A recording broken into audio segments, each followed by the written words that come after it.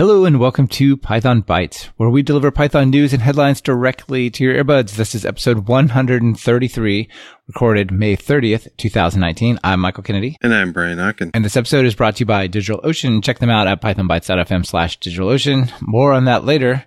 Brian, how you been? I'm doing well. How about you? I am as well. The summer is here. The weather is nice. Getting to finally emerge from being stuck by the rain inside for all these years or all these months, I guess, in Portland. So very, very happy. Everyone's got a little bit of a smile from the weather, I think. Yeah, definitely. It's nice. You know what I think also might make you smile is knowing that a bunch of cool features are already included in Python before you have to even go grab a library. Yep. There are a whole bunch of built-ins, and I'm highlighting an article from Trey Hunter called Python Built-ins Worth Learning.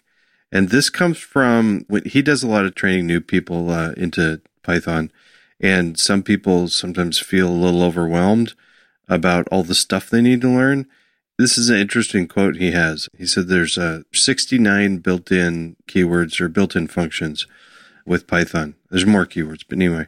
He said he estimates that most developers only need about 30 of them, but the 30 that you need is different depending on what you're doing. And I think that's probably fair. So he split all of these 69 keywords into a bunch of categories. I guess there's 5 categories: commonly known, overlooked by beginners, learn it later, and maybe learn it eventually, and you'll likely not need these. And for the most part, I agreed with them, and I think it's kind of a fun thing to look at, especially somebody new to the language or if you're helping somebody out. I'm not going to go through the entire list. It's a big list, but I wanted to highlight a couple of them. The ones that he said are often overlooked by beginners are sum, enumerate, zip, bool, reversed, sorted, min, max, any, and all. And of those, I think people will figure out that there's probably a way to do this, but the zip feature is something that people don't get right away. And so practicing that a little bit is good. Enumerate also, but be careful. Yeah. Enumerate stands out as like a super important one that you can have a lot of non-Pythonic patterns. Like if I want to do a loop over some collection and I want to print out like number 1 is this, number 2 is that, kind of like generating this ordered list that he has right here on his article, right? You might go, well, the for in loop doesn't work because I don't get the index or, whatever, right? There's a bunch of nice little cases where enumerate really, really helps. Yeah. And there's a good list for somebody to read through. He's also got descriptions of all of them. It's a fairly lengthy article, but it reads pretty quick. All the stuff you already know, you'll just skim past, and the stuff that you don't stands out. I didn't know about any and all at first for if there's any values in a list that are true or making sure that all of them are true. Those sometimes are useful. And then I wanted to jump to a little bit. There's in his category of learn it later, there's a bunch of them, but one of the things in there is get attr for get attribute. I kind of disagree. I think that you got to learn that a little bit earlier because the behavior of getting an attribute and then defaulting to a different value is very important, and it's hard to do otherwise. If you're going to get an attribute of an object and it might not have that attribute, but you know what value you want anyway, get attr is great. Yeah, I like using overloading get attr for basically nicer dictionaries, maybe with default values. So we have default dict and we have some other things like regular dicts and so on. But if you want to kind of treat them like JavaScript type of objects where you can just say object.value, right? You can't do that with normal dictionaries. And even with default dictionaries, you can't make it give the default value. But if you say derive from like dictionary, but then also implement get attr, you could actually add it. So it has that nice little cleaner syntax, I think. Yeah, you can. I often just use dictionaries, but then I use the get accessor. Yeah, exactly. That you can get a default for. But yeah, cool. So this is a good one. I definitely think it's worth skimming over. Even as somebody who's not a beginner, it's kind of like, all right, well, here, let's try this. So here's the ones I likely don't need, or maybe I don't really know. Let me go through and see what I know. Well, there's round. I know that one. There's ABS and hash and object. Okay, all those.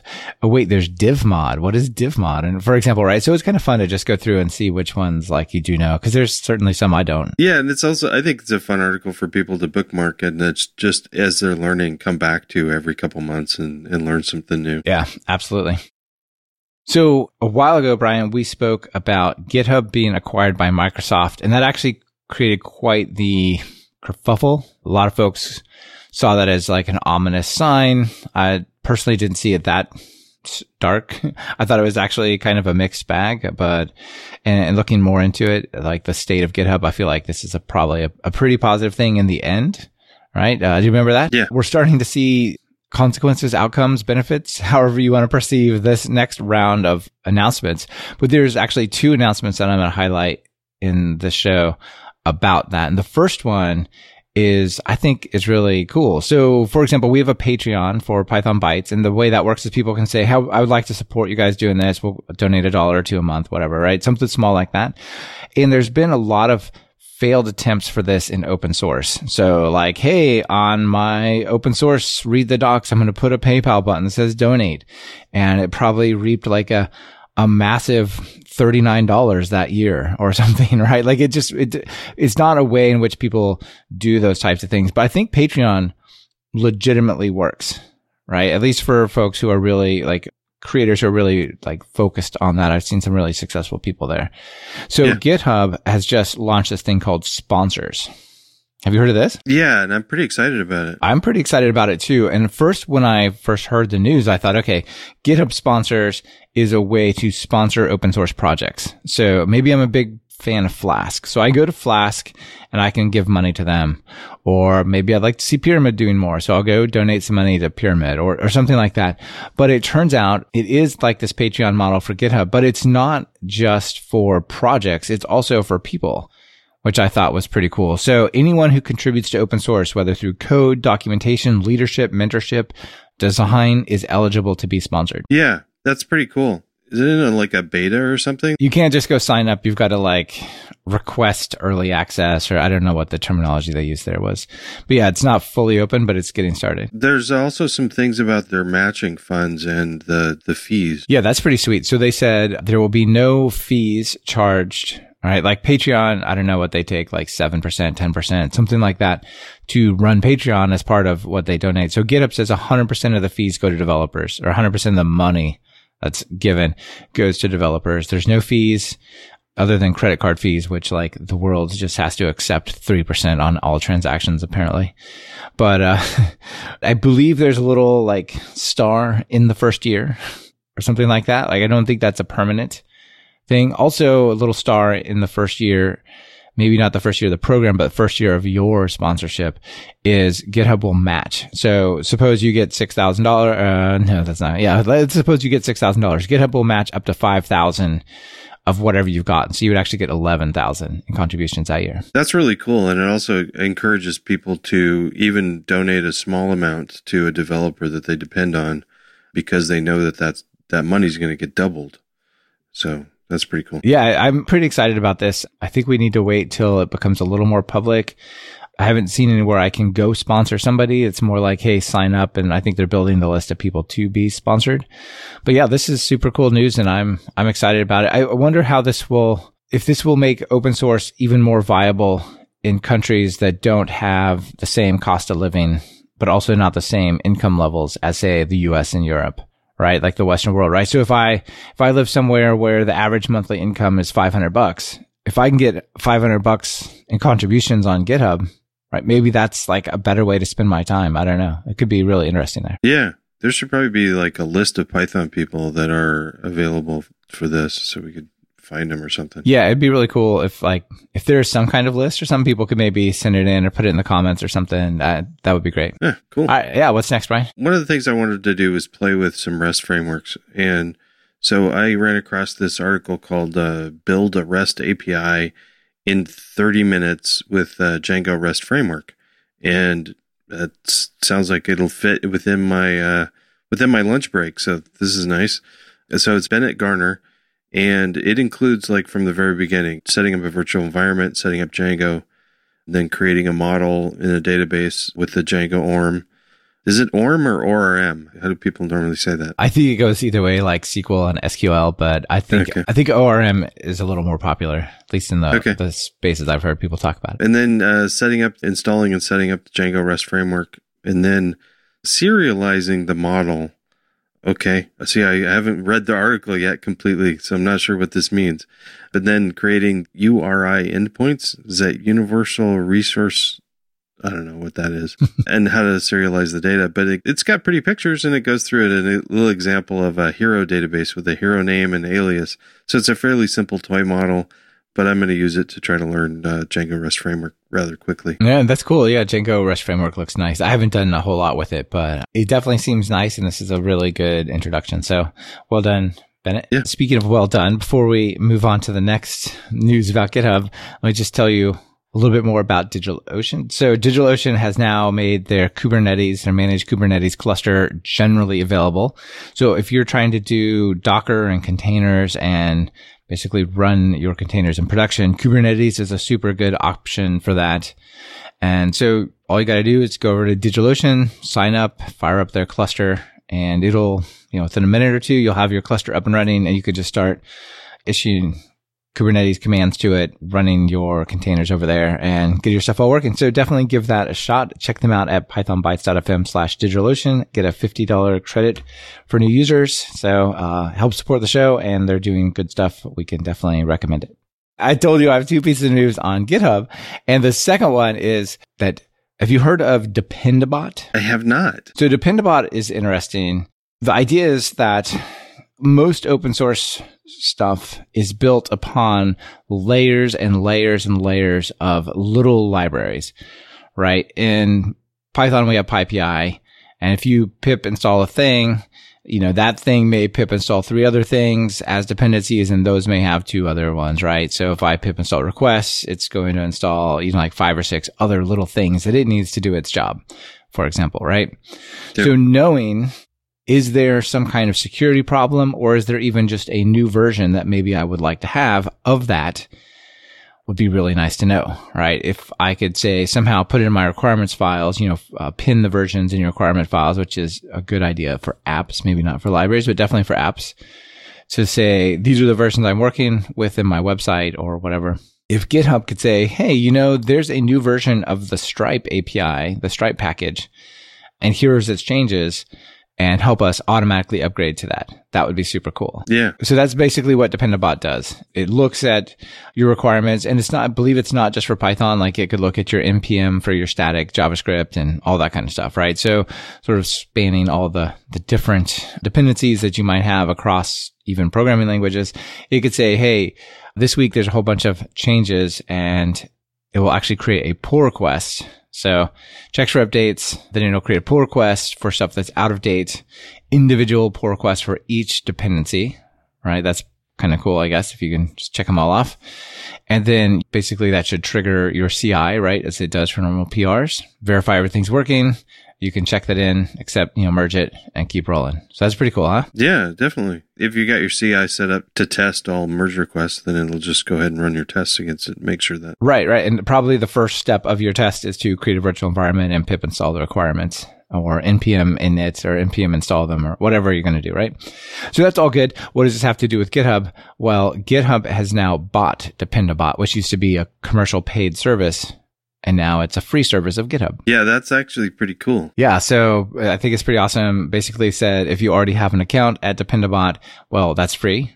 And if you're not using it, you should definitely think about something to this effect, right? Think about using something like this, because I use something called PyUp at pyup.io, and it's been around a little more Python focused since maybe even before Dependabot, and I definitely like it. I'm not sure what this announcement means for it. It could be negative news for the PyUp folks, I would imagine. But the service that both of these are providing is really valuable. Like on Monday mornings, I wake up, I go check my email, and I see all the changes. Sometimes they're super minor, like Bodo Core has been updated. Like, okay, I don't really care that much, but I guess I'll accept that, right? But other times there's been some bug fixed, or there was a security vulnerability that's been fixed, and it's really helpful. So just, you get in the habit of just like accepting the pull requests once a week or whatever, and it's good. As you said, as they're coming in one at a time and you're accepting them, if something goes through and starts breaking stuff, you can roll back pretty easily. Yeah, absolutely. And then the act of actually quickly rolling back is just to like revert requirements.txt or the py project.toml or whatever it is, right? It's a minor change. Yep. Cool. So we've talked a lot about legacy Python, modern Python, Python 2 versus Python 3. We kind of moved beyond that debate, or have we? Well, I don't know. I was questioning whether it was too painful still, but the transition's been going on for a while, so I think it's okay to joke about it. And I think it's a guy named Charles Leifer. He's the person behind the Pee-wee ORM, but he wrote an article called New Features Planned for Python 4.0.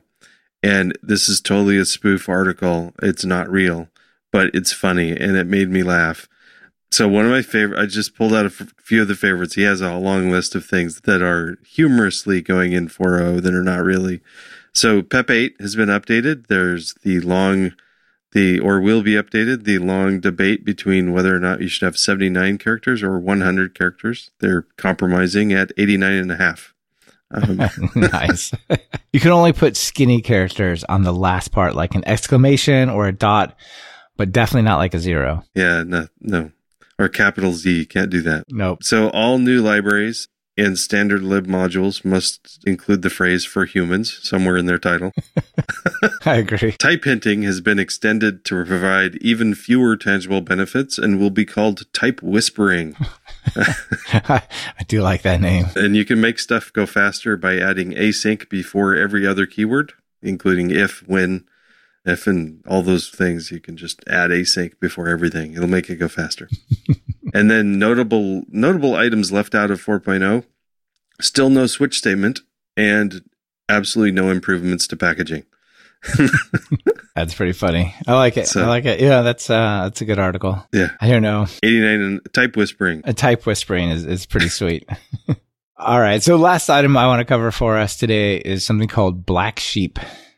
Now, I felt like for a long time, like the web framework story in Python was fairly stable. Django, Flask, Pyramid, some of the other stuff, Bottle, and a few things had kind of been around, and they were kind of doing their thing. But this whole need for modern asynchronous framework involving, say, maybe type hinting for validation or the async keyword has just like unleashed all these little web frameworks, right? So we've got Molten, Sanic, Japronto, a whole bunch of others, API Star. Well, there's another one called Black Sheep that is here, and people can check that one out.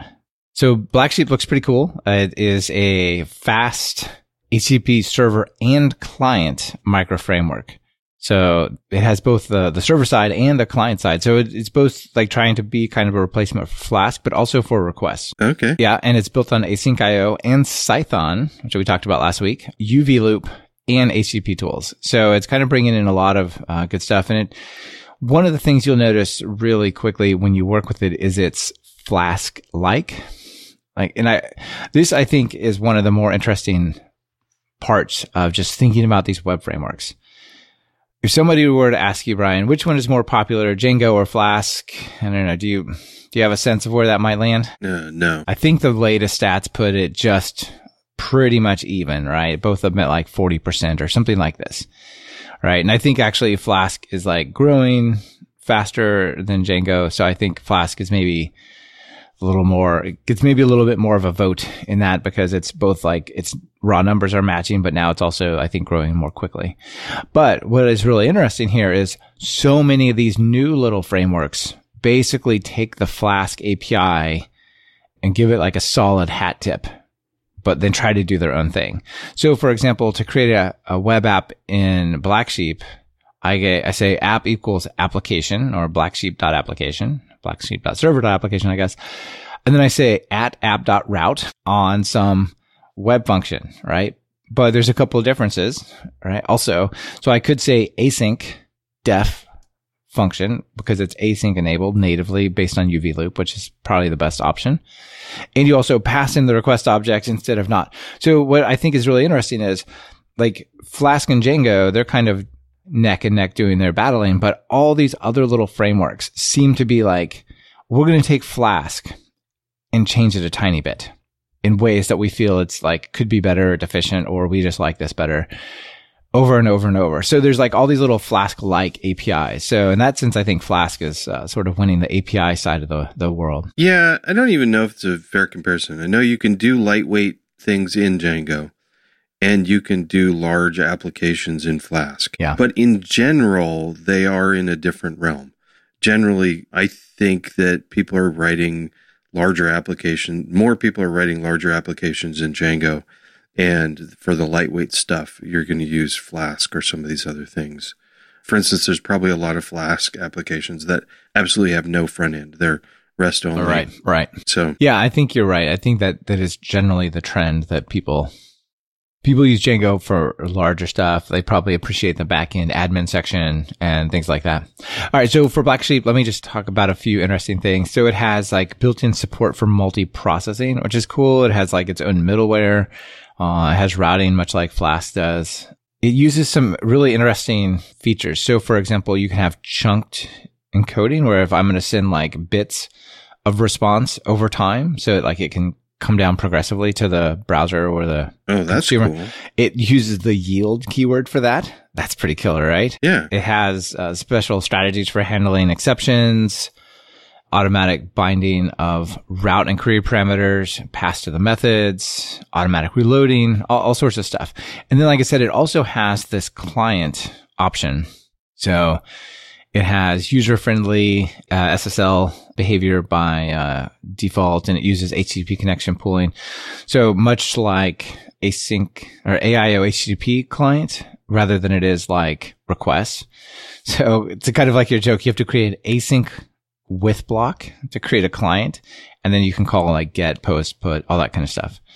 But yeah, it's pretty cool. So it has sort of both sides of the story. And I guess you could just use only the server or only the client, but they're kind of all together there. Yeah, and it'll be interesting to watch. We're in an interesting place where we can like just see how many of these are going to be still around in 2 or 3 years. That's a real challenge. As I think about like, would it make sense to create content around some of these various libraries or write articles or just, whatever, use them potentially. It's great that 1,000 little flowers are blooming, but the lawnmower is coming, right? They won't all exist. They won't all be kept up. And, if there's 20 little web frameworks, each with 100 or 1,000 GitHub stars, like, what ones are going to last? So I don't know. I don't even know if they have to last, right? Like, I think some of these ideas could be really interesting. Like, okay, maybe something that they're doing that's really cool here around like chunked encoding makes its way into Flask, and the async stuff makes its way into Flask. And eventually like, well, it's not different enough from Flask anymore that we'll just keep using Flask, right? But I think these little experimentations are super cool, and that's why I wanted to highlight it. Yeah, I think so too. And I do look forward to seeing what the Flask equivalent of like the official, if it's Flask or whether it's something else that's sort of the de facto standard for if you want something like Flask but asynchronous. Yep. What do you use? Yeah, it's definitely cool to see a lot of options out there. Well, that's it for our main items, right? Anything else you want to touch on? I don't have anything extra. How about you? I got a couple of things. One, kick it off, I guess, with the PSF. So the PSF board elections, not to be confused with the steering council, which is like the core developer management stuff. This is the PSF board itself. Those elections are starting to get going. So you can suggest, nominate people now. You can submit a nomination. And on June 7th, the election will actually begin. So till June 1st, you can nominate anyone. And I believe they've changed the rules around who can be nominated to just like pretty much anyone that people want to nominate. So I think there might have been rules of how you had to participate previously to be eligible, but it seems like it's pretty wide open at this point.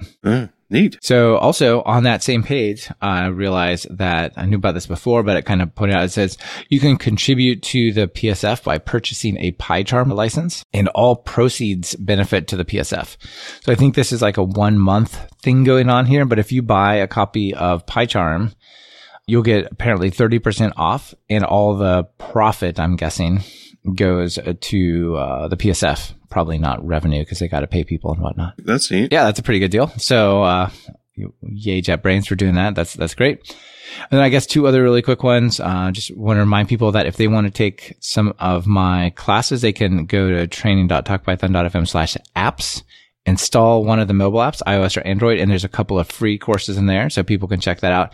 And then one more reminder before it kicks off next week. I'm doing my webcast next week called 10 Tools and Techniques Python Web Developers Should Explore. So it has a bunch of ideas of things that maybe you've heard about, maybe you haven't, but if you're doing stuff on the web, you definitely should think about. So cool stuff like ngrok or async or database migrations or Let's Encrypt, all those little things, a bunch of cool little tips. Some of the stuff we even found on the show. So that's free and that's around for next week. Is that one of those things where if I sign up and get emails about it, but I can't actually watch it during the webcast? Can I watch it later? Yeah, I should be able to. And actually, honestly, it should just be, I'm doing this with collaboration with Wintellect, and it just should be on their YouTube channel like a couple days later, even if you don't sign up. But yeah, sign up and you'll get notified. Yeah. Cool. Thanks. Yep, you bet. Well, that was all serious, but we also have some jokes. Yeah. So, you know how I like to pick on you because you're a fan of Vim? Yeah. But in a very nice and warm-hearted way.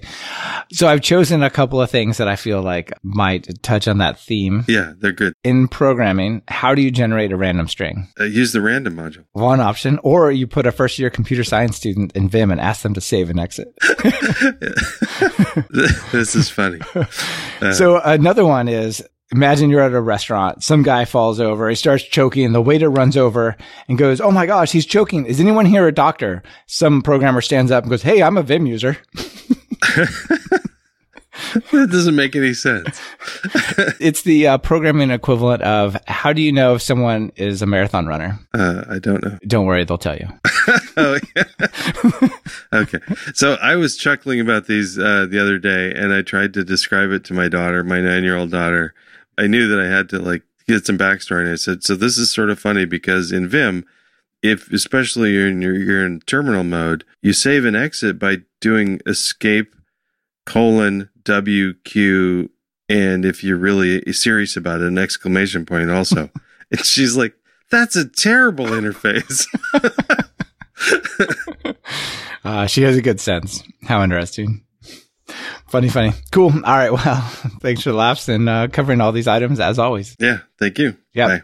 Thank you for listening to Python Bytes. Follow the show on Twitter via @PythonBytes. That's Python Bytes as in BYTES. And get the full show notes at pythonbytes.fm. If you have a news item you want featured, just visit pythonbytes.fm and send it our way. We're always on the lookout for sharing something cool. On behalf of myself and Brian Ocken, this is Michael Kennedy. Thank you for listening and sharing this podcast with your friends and colleagues.